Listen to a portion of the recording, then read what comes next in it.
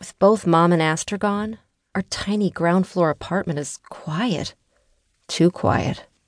I toss my keys onto our Formica kitchen countertop and head to Aster's room, which we shared before I moved into Mom's.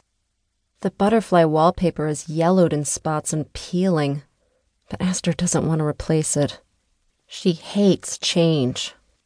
She also hates order. I trip over a lone sneaker, catching myself on her white wooden dresser. Swearing under my breath, I pull open the top drawer and comb through her all-black cotton underwear until my fingertips touch a piece of cool porcelain. The tiny box Mom bought her to keep her baby teeth in when she was 6. I have a matching one. Something jiggles inside.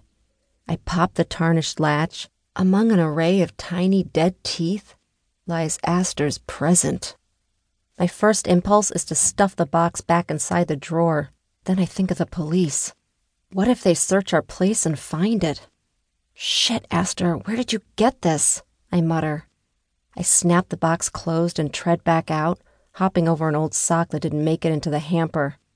I grab the large red bag I'm taking to New York, empty it, and head to the adjacent veranda Mom used as her studio.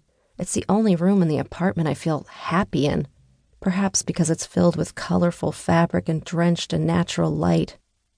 I find a spool of red thread, a needle, and my seam rippers and set to work. 10 minutes later, the porcelain box has vanished inside the lining, cushioned by the foam inserts Mom used for texture in all of her quilts. A part of me feels guilty for transforming her last creation into a bag, but another part feels reassured to bring a piece of her with me on this trip. A car honks outside, making me jump. At the window, I see a forest green cab parked in front, my ride to the airport. I knuckle the window to get the driver's attention and hold out my open hand to signal 5 minutes. I race back to my room, place all of my belongings inside the mended bag, check that all the lights are off, that the fridge is empty, and turning back one last time, walk off into the unknown. Indianapolis has shrunk. The backyard pools are drops of turquoise, and the vehicles are miniature toy cars rolling over looping white-dotted highways. I strain to make out the site of Aster's jail, and think I spot it, when a voice crackles over the loudspeakers, focusing my attention back inside the plane. "Hi, folks. So it looks like our trip is gonna be uneventful. Just the way I like it." The pilot guffaws. "We should be touching down in Newark at around 5:30 p.m. The weather in New York City is clear and sunny and in the high 80s. You should see the city coming up on your right 30 minutes before landing. I'll be sure to remind you. Sit back, relax, and have a pleasant flight." "What can I get you to drink?" the stewardess asks me. "Champagne, orange juice, water?" I'm tempted to have the champagne, but she must know I'm underage. "Sparkling water would be great." When she leaves, I flick my gaze to the compartment overhead where I stuffed my bag.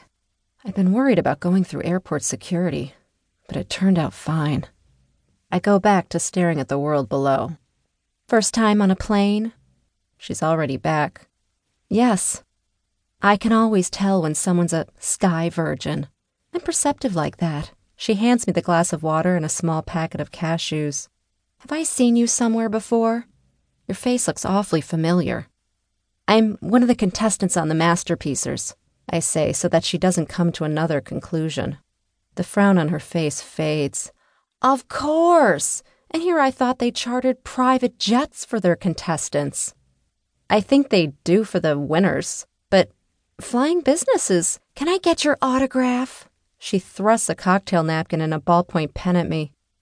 "Sure," I say, and scribble my name, Ivy Red, on the napkin before handing it back to her.